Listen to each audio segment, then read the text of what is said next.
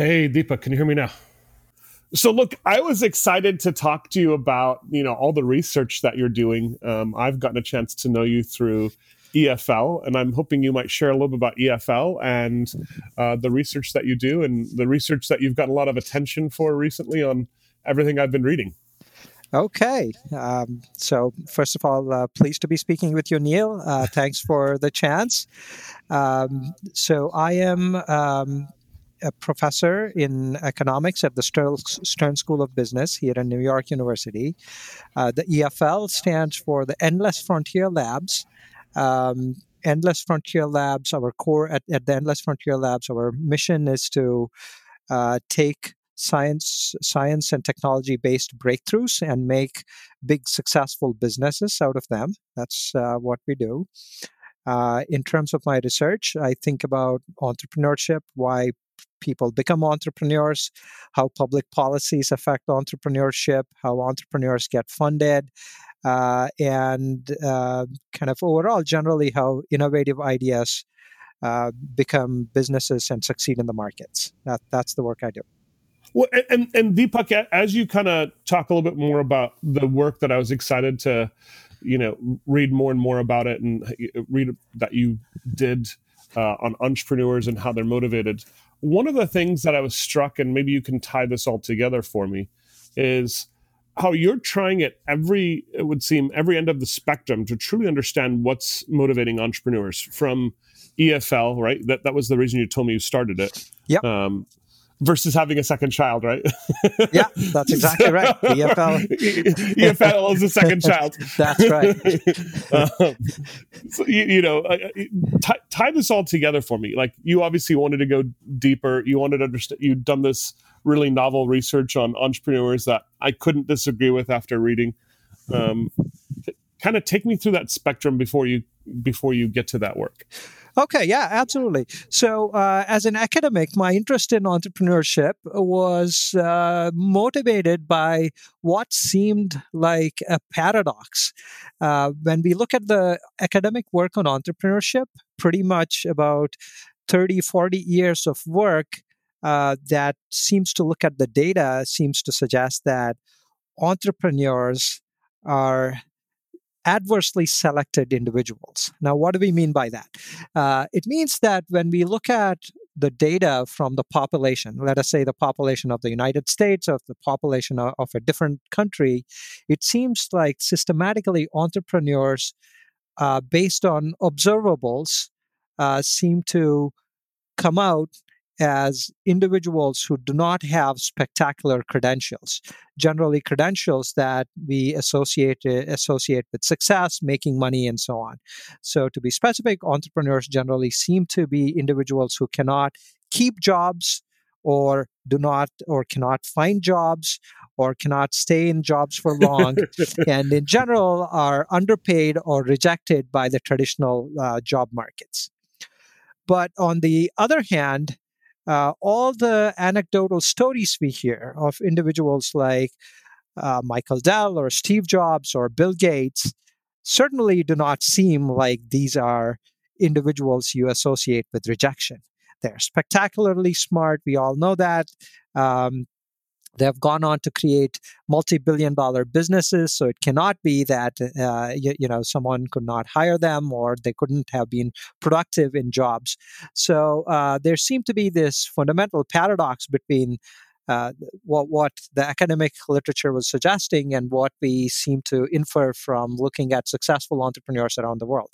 So I really wanted them to understand, why we see this difference. And that's really what got me all excited about entrepreneurship. So while on the one hand, the academic literature kind of seems to suggest entrepreneurs are adversely selected, historically, we have always recognized that entrepreneurs are phenomenally important to the economy. Right? I mean, this goes back to the theory of creative destruction. Basically, Joseph Schumpeter saying that the way modern capitalistic societies progress is by the constant replacement of old ideas and old companies by the new. And that the agents of change were the entrepreneurs who usually came up with the new ideas and worked to have the old replaced by the new. And then, even then, that's kind of, you can treat the theory of creative destruction not as a theory, but as a hypothesis. But when you look at the data, what you find, for instance, is that year after year in the US economy, new jobs are created by businesses that are less than 5 years old. On the net, every year, the millions of jobs that are created in the economy happen to be from the new businesses. The existing incumbents, even the multinationals that you can think of, on the net end up destroying jobs year after year. And this is an empirical fact. So there seems to be, both in theory as well as kind of in the data, evidence that new businesses and entrepreneurs are phenomenally important for the economy.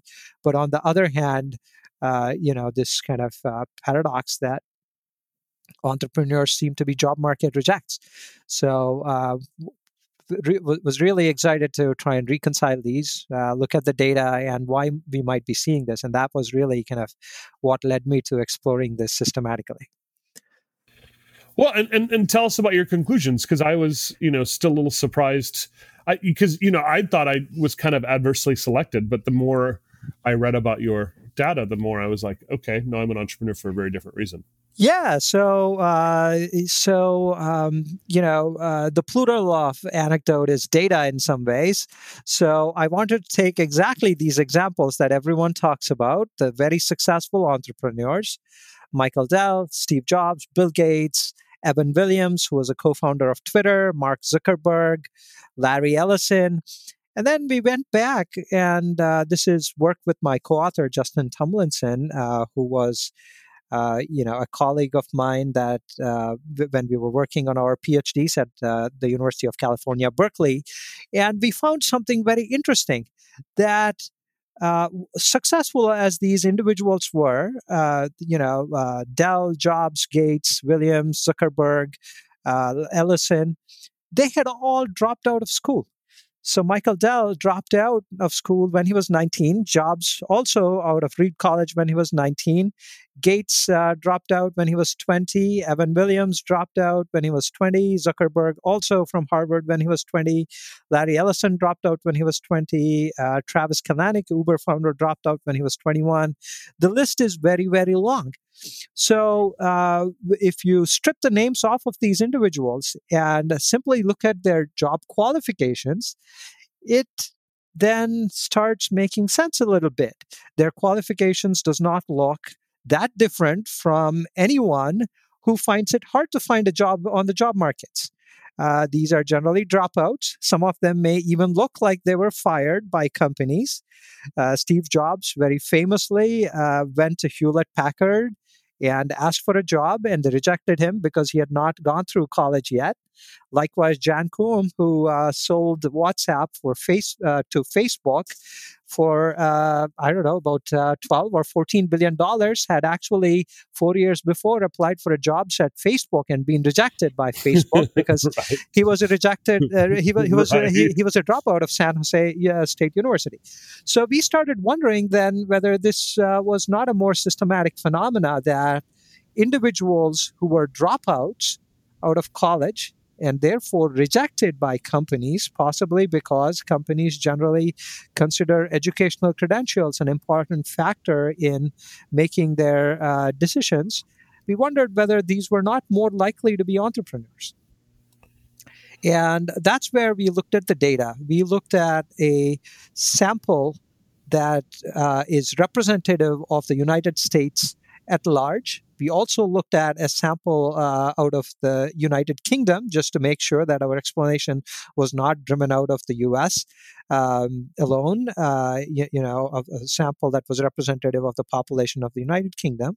And what we found was that job rejects, likely because they did not have the same sort of educational qualifications and credentials to put on their resume, were most likely to be entrepreneurs. And not any job reject, but particularly those individuals who had qualifications lower than their actual abilities were most likely to be entrepreneurs. And moreover, since it is your fundamental ability to be productive that determines success in real life, these were also individuals who were most likely to be successful as entrepreneurs. That was what we found through the data. And so, did the data talk anything about, where they learned their soft skills to be able to manage a, I'm sure like the likes of Travis maybe didn't learn it as well as exactly, nor possibly Mark Zuckerberg as some of the recent. That's exactly right. Soft skills is something that is really, really hard to measure in the data. So in the data, we use, basically a very standard measure of general intelligence that has been widely used in economics and in, social science. It is sort of a composite score that is a mishmash of a bunch of different attributes, like your spatial reasoning ability, your ability to do arithmetic, your ability to pick up a new language, and so on and so forth. So it doesn't directly measure soft skills, but people who have used the measure before suggest that it is a pretty good indicator of general learning ability. And that's the measure that we use to predict productivity, but it's also a general measure of ability that we use that we find highly predictive of transitions into entrepreneurship. We also find, by the way, even for those who did not become entrepreneurs, the same measure basically is highly predictive of any other measure of success you can think of, such as, high wages, bonuses that you earn, or even education, in fact, higher degrees, and so on. So it seems to have reasonable predictivity, although we are not able to really separate out soft skills from hard skills from that measure. Interesting. Well, and so to kind of to re-sum up what you were saying, the thing that was interesting is that most companies couldn't recognize because they couldn't recognize skill because they had to have people fit into boxes, right? They had to find a system to be able to hire people, right? And entrepreneurs don't fit into the average system. Yeah, that's exactly right. That's exactly right. So the issue, I think, comes from the fact that when you have a very large corporation, they're usually looking to bring in individuals like themselves. And, when you look at large corporations, like how are individuals already selected in? I mean, they generally look for the conventional things, right? Like, do you have a fancy degree? Have you come from another respectable company before? And how long have you worked for? Do you have references from those individuals that we might generally consider respectable? Again, individuals like ourselves and so on. And most entrepreneurs do not usually have these things. It's kind of only recently I kind of completed reading the movie Moneyball. So there's reading the book Moneyball. It was also made into a movie with Brad Pitt. Yeah, but it's what a great movie. But it's something very similar. I mean, if you look at kind of Oakland A's when they kind of got started, right? Oakland A's was able to put together a fantastic team with a fraction of the budget of a team like the New York Yankees, basically because they found a way to build a team based on questioning conventional wisdom. And conventional wisdom basically was the one used by scouts. And scouts were picking off these high school sort of kids based on what they thought would make them successful players. They were basically looking at things like, could the kids run hard? They were looking for the fancy home runs. Could you hit powerfully, and so on. But eventually, that was not what was predictive of successes. That was, they found a way to do that. So I think there are a lot of kind of ways in which I think our systems, the traditional ways in which we evaluate productivity and individuals are broken. Did you know, for example, that apparently 30% of the Fortune 500 CEOs are 6'2"? What has height anything to do, with being a successful manager or I'm laughing because I'm 6'2.5". Yeah. There you go. Congratulations. Good for you. Got a third of the issue taken care of. But if you start looking at successful entrepreneurs, height has nothing to do with it. And that really speaks to the broken system of evaluation and you not fitting in a box. And that leading to entrepreneurship. Wait, so it was super interesting, right? And I actually had a chance to even talk to the Yankees general manager, Brian Cashman, and they were employing Moneyball as well. Of course, everybody is. Seattle Mariners now everyone using it is. now. Yes, yeah, exactly. We see this massive breakdown in the system. Are people starting to, I kind of think of your research as groundbreaking, at least to me. Maybe it is. Oh, thanks a lot. Are big companies starting to use it? How long until Google starts to say, or Microsoft, where my wife works, starts to say, we ought to be hiring these other people because they're going to add value in different ways that are hard to predict? I think they certainly have, especially in recent times. I think that's exactly what they do, and they'll continue to do that. But will it stop people from being entrepreneurs? No, because this is, the very fact that companies start hiring these individuals does not mean that they can still offer all the other things that entrepreneurship offers. So, for example, one of the most attractive aspects of entrepreneurship is that you can enjoy the full residual of your efforts.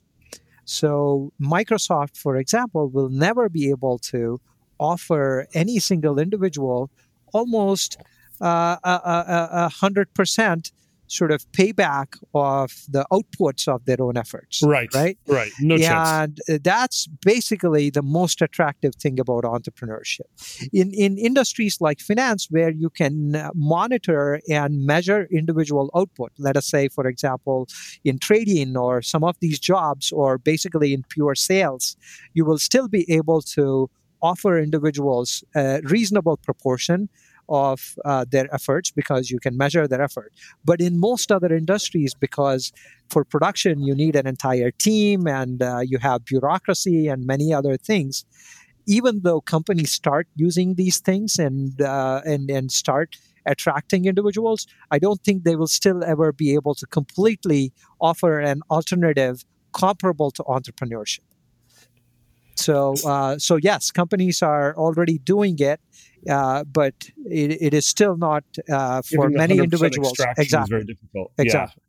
Yeah. Well, so switch gears with me, right? Let's go back to EFL because you're certainly a pioneer in running a program like the one you're running at EFL. And getting to participate in it is fairly interesting. And obviously, I found a company that I was excited to invest in as well after Neil? mentoring for a little while. I seem to have lost you. Take me through. Are you still there? Hello? Okay. Hello? Okay.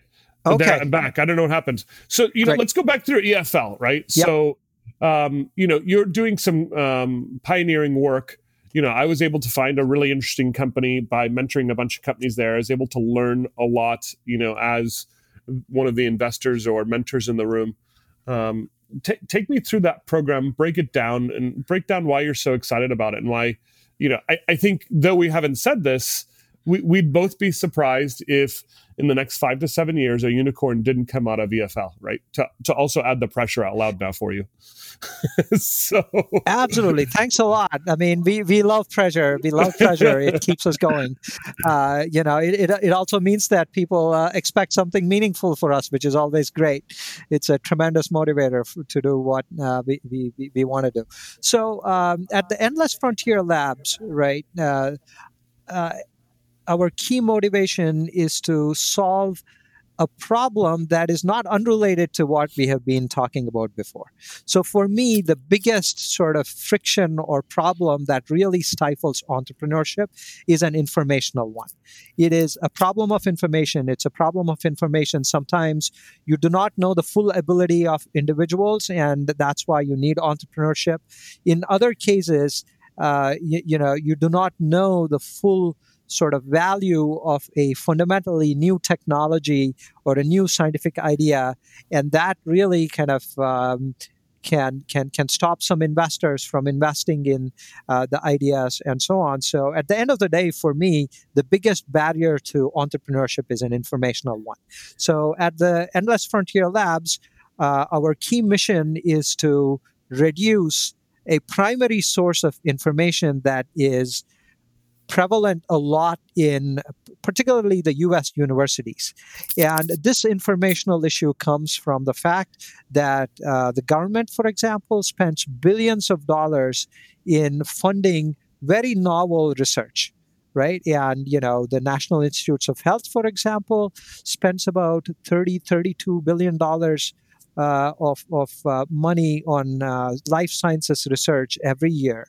And much of this research is conducted in the university-based labs. And it is generally done by people who are experts in the fields, who have spent their entire lifetimes kind of thinking of a particular problem, a particular research area, and so on.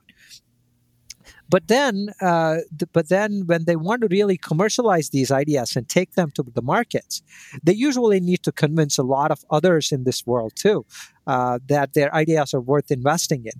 They need to convince, for example, development partners, like maybe a large pharma company that has the resources and the other kind of complementary assets to commercialize the invention. It needs to convince the venture capitalists who need to kind of fund the idea and take it through the markets and so on.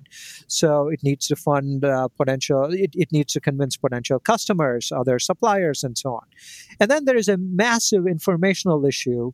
And basically, these ideas then can fall through the cracks. Oftentimes, what happens is these first-time founders and scientists find one or two mentors, if they're lucky, who have sort of had the experience of commercializing ideas and get advice from them. But then this is not the same as having a very systematic process that gives them the advice, because it leaves a lot to chance. It leaves a lot to the expertise of the individuals that they get advice from and so on. And so particularly in the life sciences, you can spend a lot of time then going down wrong paths. And after a year or two of going down the wrong path, realizing that you have made incorrect investments or decisions, and then it is too late. The entire idea falls through the cracks. And this is why, like, this whole process where you have to take the idea from a lab through commercialization, the markets, it's called the valley of death. A lot of ideas basically fall down these cracks, and you have then no proper way of bringing these ideas up successfully and help them go through the markets. That's what we try to solve at the EFL, at the Endless Frontier Labs. We try to put these early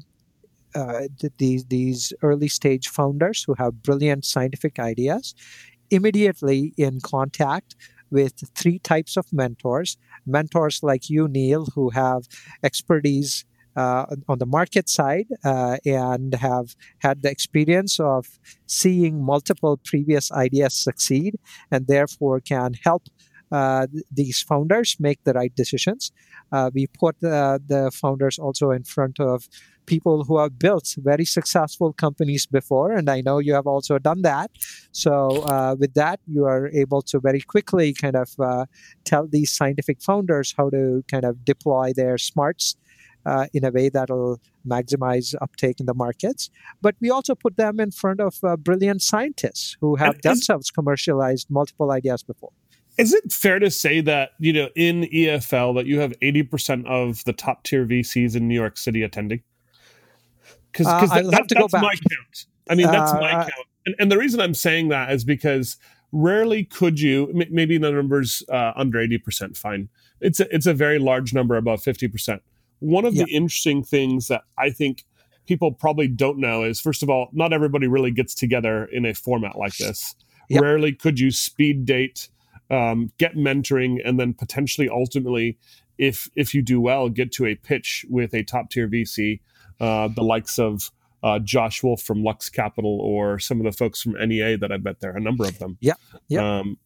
So I think that the chance to present as a company in EFL to both get the, as a brand new company, to both get the experience on what your license should look like from your university, all the way to what your first MVB product should really be looking like, to what your first clinical trial design study might look like, is super invaluable.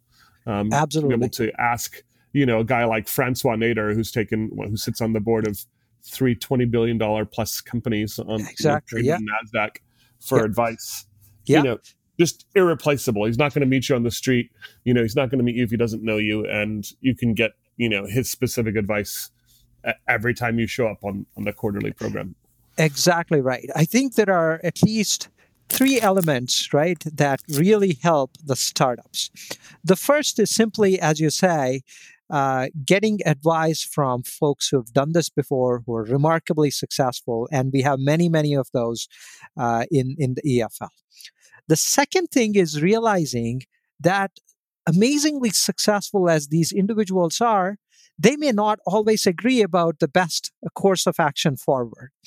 So the process of actually watching them deliberate and discuss and argue and convince each other really is what allows these startups to possibly cut down their whole process of learning from maybe years and years, because we are talking of phenomenally smart individuals kind of here who have a lot of experience, kind of duke it out and kind of come up eventually and agree upon what the best course of action is. That is priceless. So in one day, you have almost reduced and basically saved yourself years and years of potentially going down different paths. That really kind of happens. So it's advice, but it is also that sort of ability to observe the process of deliberation and discussion that might save you down the path of going down multiple potential options. That is very valuable. The third thing, as you suggested, is the accountability. The accountability that comes from, telling these individuals that next time we see you, we commit to doing some of these things, and knowing that they will likely kind of gauge you and your ability to execute based on what they see, and sort of the discipline that sort of enforces. I think those things are absolutely critical, that are very difficult to get in similar programs, definitely in New York City, but also more broadly across the United States, that makes the EFL successful. Well, so Deepak, what percentage of the companies that go through EFL actually end up getting some funding, even though that's not necessarily completely the point? So that's a great question. And, this last year, we brought in 27 startups. And of the 27 startups we brought in at the start of the 9-month program, 13 survived. Of the 13 that survived, I think about 8 or 9 startups were looking for funding. Many of them had already raised a small round before they got into the program, and most of them will be raising another round within the next half year or so. But of the 7 or 8 that were looking for funding over the course of the program, each one of the startups was able to get some interest or the other, and funding as well over the course of the program. So I would say 100% of the startups that are looking for funding end up getting funding. It's not a guarantee we give, of course. It is just basically a probability based on what we see in the room. But this last year, we were very successful. Every startup that was looking for funding was able to attract funding over the course of the program. Yeah, and I just want to break this down one more time for entrepreneurs. Sorry to go into some detail. It's important, yes. You essentially show up for every 60 days. You get mentors who give you 2 hours a month if they raise their hand. Yeah. And one of the companies that we invested in at a different affiliated chapter actually in 40 hours was able to raise $3 million.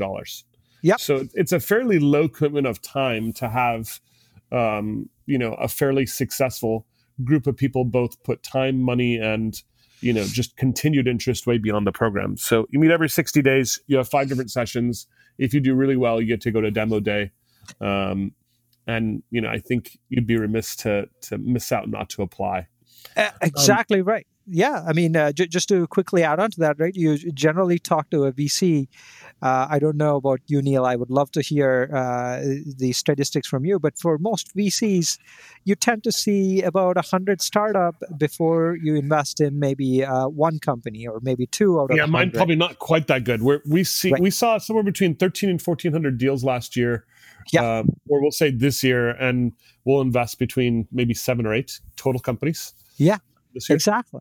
And so just kind of thinking about those numbers and saying, of the 13 graduates and of the or maybe even the eight startups of the 13 that were looking for funding, almost everyone is getting funding. I mean, that's a remarkable reduction in uncertainty, and kind of for the startups that come in, just a remarkable kind of turn around in their probability of getting funded if they kind of come in through the program. Yep. It was really pretty interesting to hear more about EFL from your perspective. Before we kind of end the podcast today, I'm hoping for some kind of what I'd like to call lightning round predictions. I'm curious. You live in New York. I think it's one of the healthier ecosystems for startups. And I actually had a startup in the Bay Area for a number of years as well. Yep. It was co-located in Arizona as well. Yep. For cost savings. Yep. Take me through some interesting predictions you expect about the New York ecosystem over the next 5 years. Stuff that we can actually pin to you, like Deepak was certainly wrong or Deepak was certainly right. This is going to be a tough one. I mean, you're putting me in a tough spot. Academics hate to make predictions. We are reasonably comfortable looking at the past, but even there we try to hedge our bets. But now you're asking me to look into the future. Do you think that the number of unicorns, for instance, might be surpassed where New York City might surpass the number of unicorns in Silicon Valley in the next 5 years? I think that's relatively hard to say, but what I can say is... So take a bet. It's okay if you're wrong here. You're not betting your life earning here. No, that's great. Good to know that you're not after my life. But I think 5 may be too short a time, but let us say in 15 years, I can easily see New York City being as large an ecosystem, as vibrant and as healthy an ecosystem for startups as Silicon Valley. And just to kind of put things in perspective, right, 10 years ago, New York was not among the top 5 ecosystems for tech startups by any measure, okay? Right now, New York is number 2 in the world, right behind Silicon Valley. In some quarters, I think in 2017, in one quarter, New York-based startups got even more VC funding than Silicon Valley-based startups. Now, overall, I think we get about roughly half the VC funding. New York-based tech startups get about half the VC funding as Silicon Valley-based startups. The growth rates in New York are starting in some spaces to look even better than in Silicon Valley. But then if we kind of very quickly, to substantiate myself, think about what is driving the action in New York, it is really that rather than, Generation 4 or Generation 5 technologies building on Generation 2 or Generation 3 technologies, that's what really happened in Silicon Valley and to an extent in Boston. Now, technology is disrupting industries like health, media, finance, publishing, advertising. And you look at where all the action in these industries has been historically located, it's been in New York. So to the extent that much of the action in the future will be driven out of technological disruption of New York industries, and these are all massive industries, right? Health, finance, publishing, media, advertising, retail, real estate. I think New York is the place to be. And I can easily see New York kind of easily supplanting Silicon Valley as the world's leading ecosystem. Well, there you go. I actually I find it easier to do business there, oddly, than Silicon Valley. That's the other thing. You talk to New York VCs, there is a certain kind of sense of urgency to them. They want to know how the real markets are going to be disrupted by tech. So you are unlikely to see companies that are living in a tech bubble for 10, 15, 20 years and being valued at billions of dollars before they get real customers and make real profits. Those types of companies are less likely to come out of New York than in Silicon Valley. So there's that urgency and real world sort of push. I found it different. Here's what I expected. I expected New York in general to be stereotypically pushy, stereotypically aggressive and not really caring and focused on exactly what they want. I found something very different in meeting New York VCs and in meeting New York angels. I found this insane curiosity. And I hadn't seen that curiosity very many times in my entire life, let alone in an entire ecosystem. And I could literally just, I can't tell you about anybody I met, even through EFL, that wasn't just very curious. And so I don't know what's going on with the culture to create that curiosity, but I feel like there's more of a place to share and to get advice and to actually build something collaboratively going on in New York than I've seen literally in any other ecosystem.